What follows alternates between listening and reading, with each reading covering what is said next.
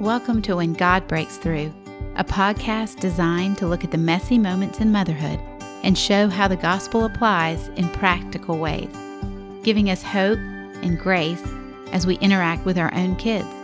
You'll hear crazy stories and life lessons from my mothering of 8 kids.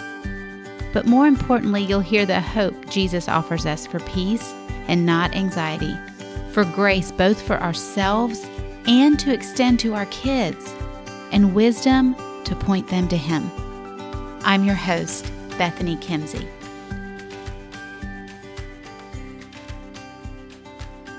Welcome back to the kitchen table this week.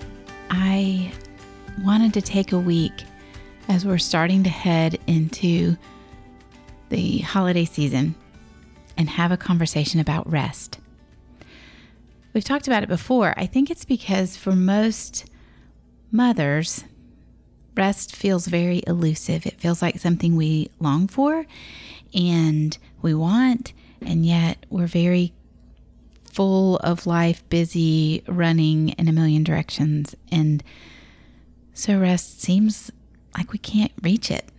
I don't know. Maybe it's just me that feels that way. But today we're going to actually crack open the Word and we're going to just look at a story in Scripture and understand maybe a little bit more about how Jesus looks at rest. How does Jesus see rest? But have you ever felt like you're on the edge? You know, we're walking into the holiday season and everything for me feels a little bit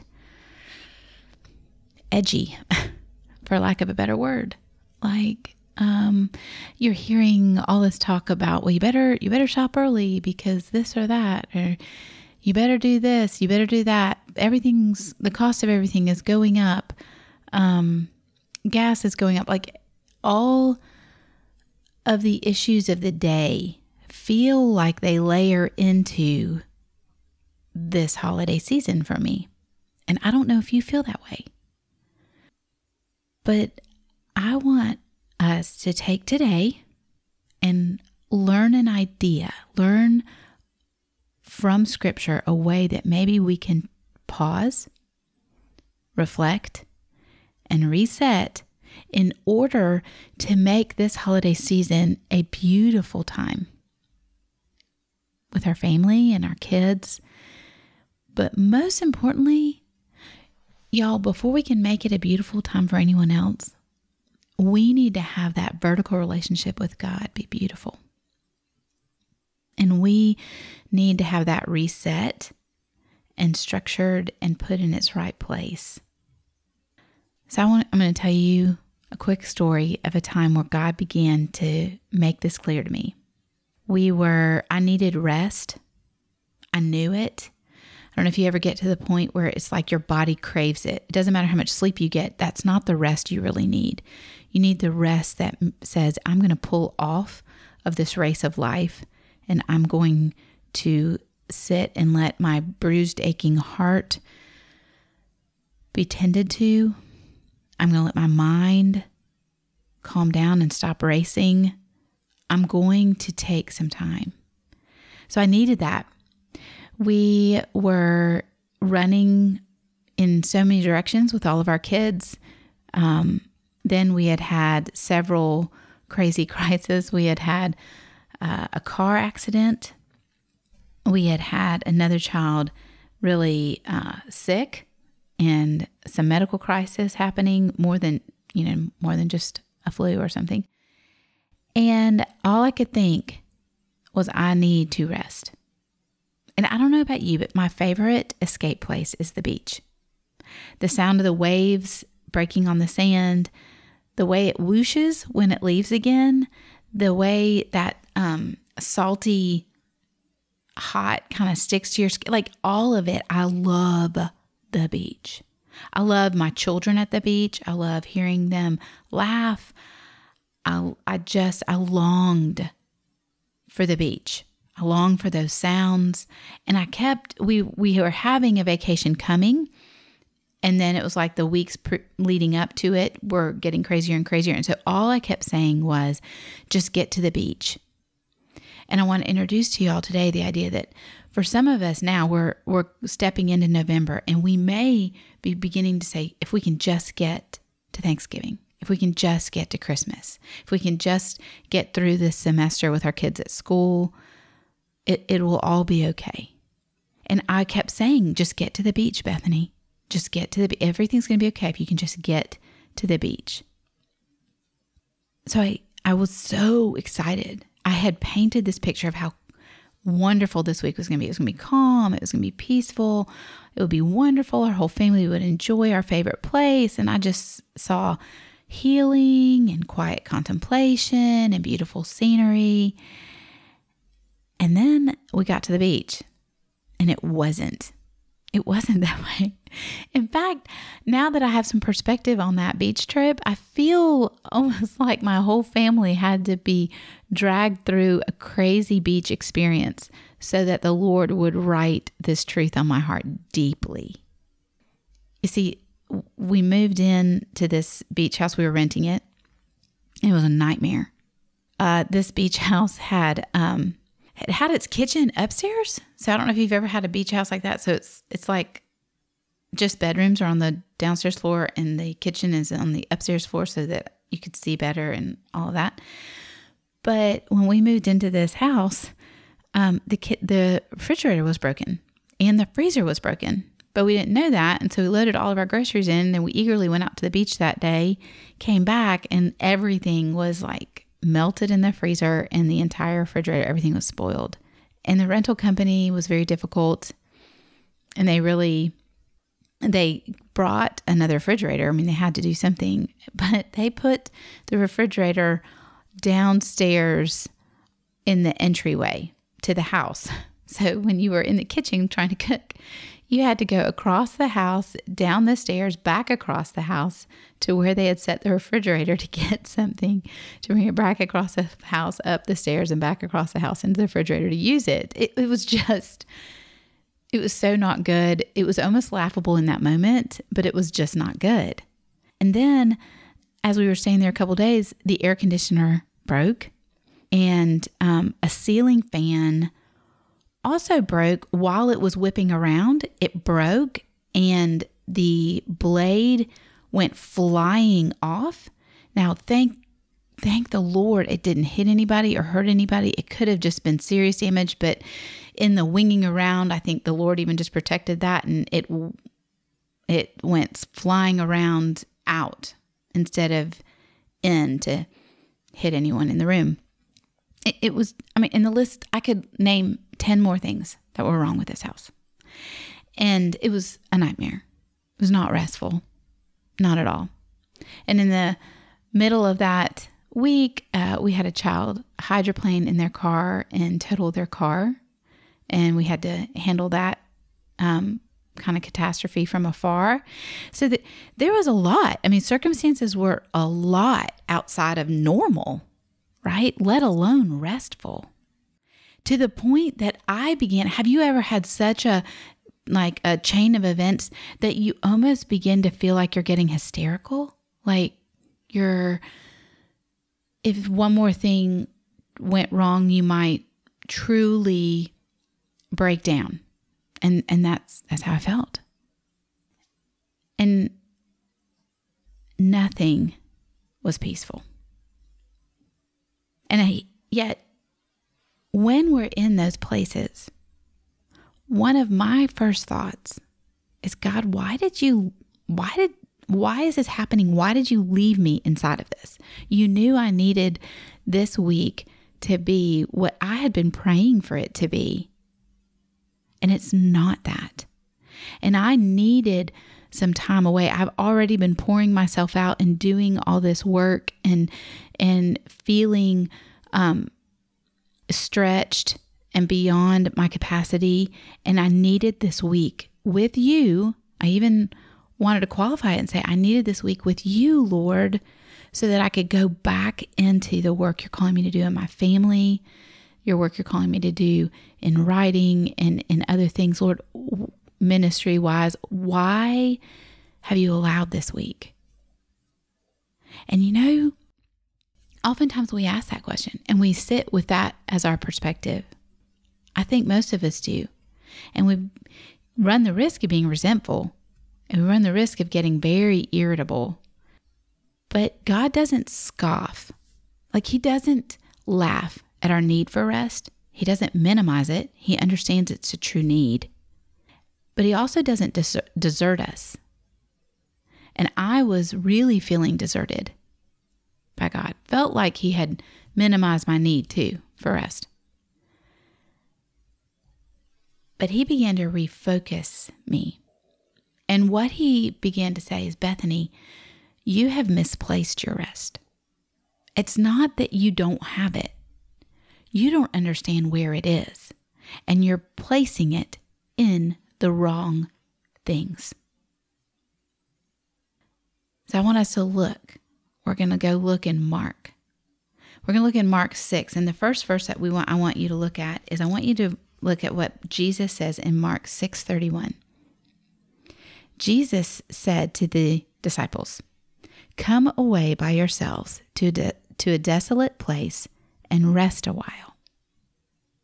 So Jesus is offering this invitation. Like, if anybody ever tells you that God is not a God of inviting us into rest, it's not true based on one verse alone, except there's many verses where God says, "Come to me, hide under my wing, come be inside of, my refuge." Like, there's so many places where God says rest is important to our souls. And I've read that verse so many times and I've nodded my head, absolutely. We should come away to a desolate place and rest. And my desolate place, my place of choice, was the beach. And God this week had decided to say, I am going to fix what you view as rest. Some of us like to go to mountain retreats. Some of us just say, if I could just take a bath in quiet at night, that will rest my soul. If I could just have a day by myself to just be quiet, if my kids could all be somewhere else, I know I could get the rest I need. If I can just lock myself in my closet for 30 minutes, I could get the rest I need. And when we look at this scripture, though, I think we can see something way different. So when we look at this scripture and we look at the context of what's happening when Jesus gives this invitation, we see a chain of events for the disciples. The disciples had just returned from their first mission trip, if you will. Jesus had sent them out in teams of 2 in Mark 6, and He had said, go out. You have authority over spirits. I want you to call the people to repent. And He charges them to take nothing for their journey, to wear sandals, not put on 2 tunics. And He said, whenever you enter a house, stay there until you depart. This is Mark 6, verses 7 through 13. And in verse 13, it says, they cast out many demons and anointed with oil many who were sick, and they healed them. So they were doing quite a lot of work. And now they've reconvened. They've come back in. And can you imagine, they have gone out and done something they've never done before.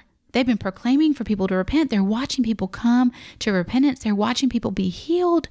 They're casting out demons. They are doing the work they have watched Jesus do. Now they're doing. I can think of nothing more exciting than to come back to Christ and to have your stories to tell. Can you imagine, if James and John had gotten to go together, they're walking back and they're like, oh man, can you imagine, we're going to tell Jesus about this and we're going to tell Jesus about this. And I imagine Peter probably was trying to be the first one there to say everything that had happened with him. Hopefully Andrew was his partner, because Andrew as his brother would probably have understood that need in Peter. But they're gathering together and Jesus is listening to their stories about what happened. And Mark says that so many others started gathering around. This was not a private moment of decompressing after something massive. This wasn't a place to reflect and ponder at what they had learned. Instead, everybody is gathering around them. So many, so they couldn't even eat, it says in Mark. So Jesus leads them to a desolate place by boat, makes them boat across the Sea of Galilee. So can you imagine, like, now they're on the boat, and at least now they don't have everybody else pressing in. And so they're trying to tell their stories to Jesus now, right, as they're boating across. And they thought, man, if we can get to the other side, it'll be quiet and we can just talk and we can learn about what just happened. And maybe Jesus will praise us and tell us we did a good job, right? But they get to the far shore and the crowd was waiting there, is what it says. Instead of a deserted place to reset, to think about what's already happened and to get ready for the next things, they were already in the next things. Jesus and the disciples are boating up to shore, and there is a needy group of people there, just desperate to see Jesus. And so what happens? Well, this is the story of the feeding of the 5,000. So the disciples, instead of getting rest and renewing their own minds, they immediately are plunged right back into work. They're serving 5,000 men, it says, baskets of loaves and fish. And then Jesus says, which I always find interesting, it says that they get over to the other side, and Jesus feeds them, the 5 loaves and the 2 fish that he breaks up into clumps.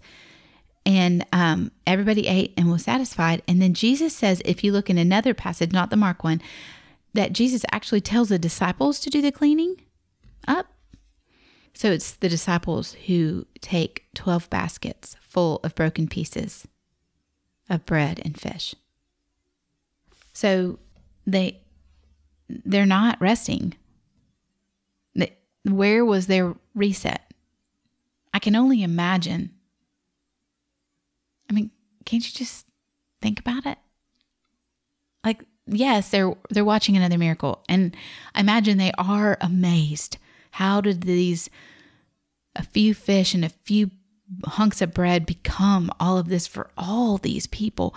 But y'all, if it was only men, 5,000 men is like, there's a lot of walking involved in that, let alone anything else of serving and then cleaning up.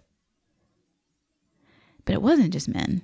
But think of how many people that was and how long it took them. And so then the miracle's over, and Jesus tells them, it says in Mark 6:45, immediately Jesus made his disciples get into the boat and go before him to the other side, while he dismissed the crowd. So I can imagine that these disciples are like, finally, oh my word, I'm exhausted. My arms are sore from these baskets. I cannot believe that's an amazing miracle Jesus did. Can you imagine? I mean, they're talking about that in the boat. They still have all these stories they would like to tell. And they get in the boat, and Jesus is like, I'll meet you on the other side. I'll take care of the crowd. Y'all go ahead and y'all rest. But instead of resting on this journey back across the Sea of Galilee, it says that the boat was out on the sea and that they were making headway painfully because the wind was against them. The wind blew against the disciples in the boat. Now Christ, it says, is on the shore and he sees this happening, which is a whole nother thing we need to talk about later. But the wind is against him. And so now these exhausted men, they're physically spent, they're emotionally spent, they're spiritually spent, and they are, they have returned from a missionary journey. They rowed across the lake earlier that morning. They served a massive feast to thousands of people. Now they're trying to row across the lake again, and they literally are stuck where they They are rowing to go nowhere. They are rowing and the boat is not moving at all, is what Scripture says. It is stuck in the middle of the lake. And all I can imagine is they just want to go to bed. They just want to sleep. Have you ever felt this way? Like, I've done so much, God. I've been walking through so many hard spaces and trying to love on so many people and care for this and do that and speak truth here. And I'm trying to be obedient here. And I've seen your work here. I'm trying to even just take that in and understand that. And I just feel weary and stuck. And feel like everything is swirling around me. Because y'all, a windstorm like that is loud. It's not quiet even. So they're shouting at each other as they try and get across the lake. And that's where a lot of my soul was that week at the beach. And then to have all this extra stuff as we went to the beach, it was like the windstorm of the century at the beach. Nothing was clean. Nothing worked. Nothing stayed working. It was a nightmare. Sick kids, broken down cars, hurt kids. It just was awful. But Jesus saw them. And Jesus walks over to them across the sea. This is where he walks on water. And he climbs into the boat. And he quieted the wind. Can you imagine the stillness and the quiet after the loud howls of the wind, where with just one word from Christ, everything went to nothing?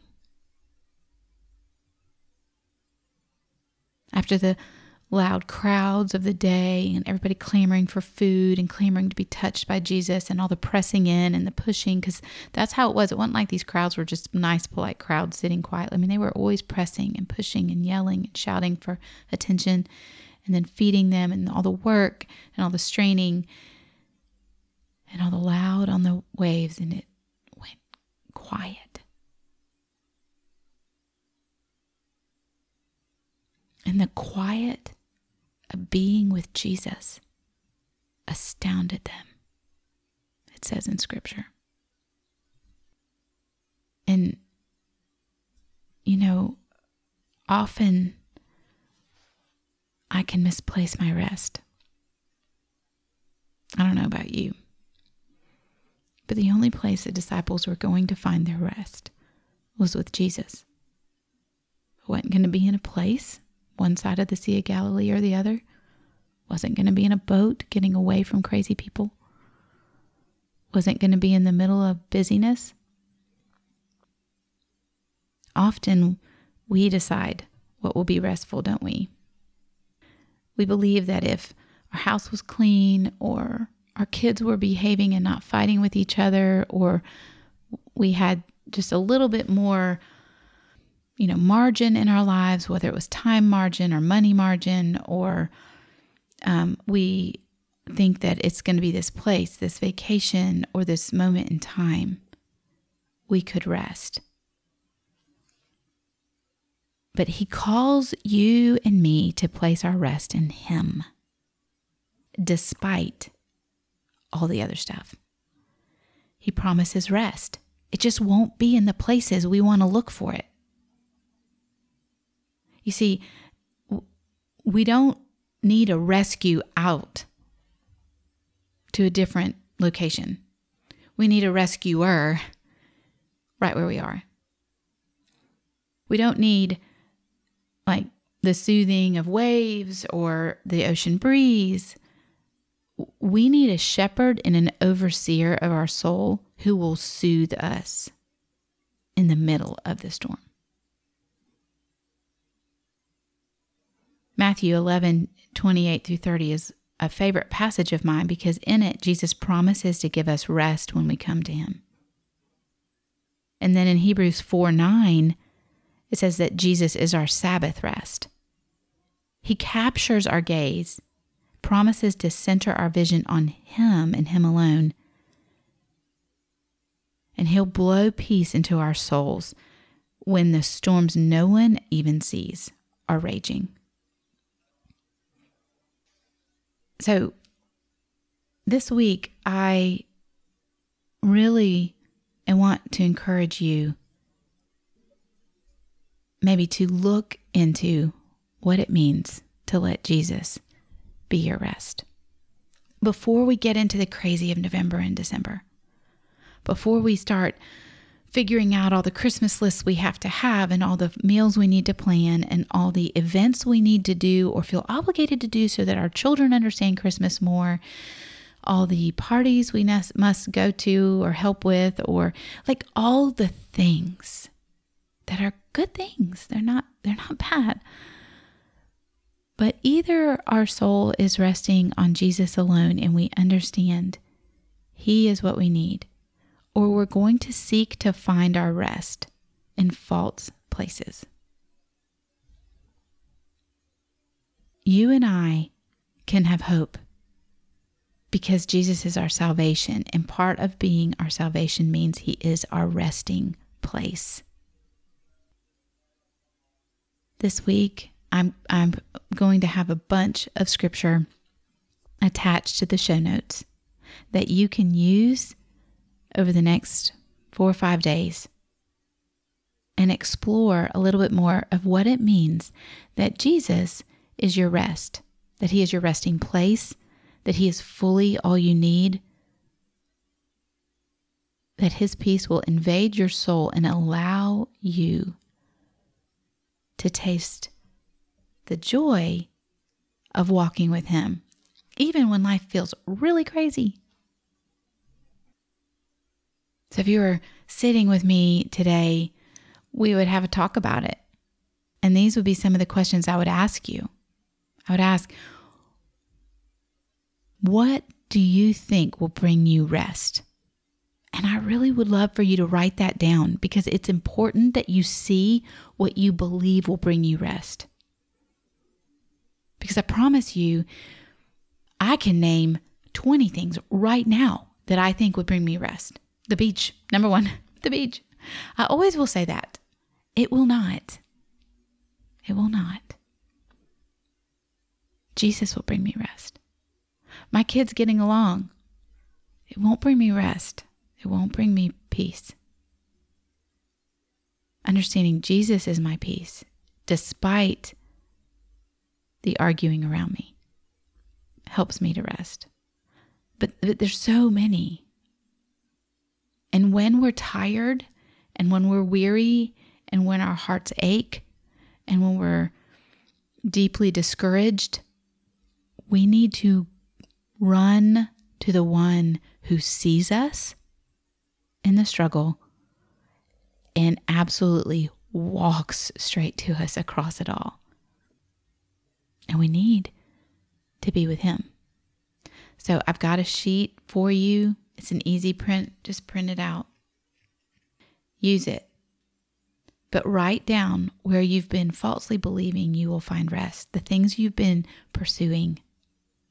And take some of these scriptures and begin to say, instead of this, I'm going to put my hope in you, Jesus, in this passage, in this passage. And that sheet of paper will walk you through how to do that, and it will walk you through the questions that help me. Because if we were really sitting here today, that's what we would talk about. Because we need to know so that we can let Him be the shepherd and the overseer of our soul. I hope you have a great week this week. I want you to know that you can reach out to me through email. You can reach me through Instagram, and you can reach me on my website. And I am praying that you'll begin to understand before the hustle of the holidays that Jesus is your perfect rest.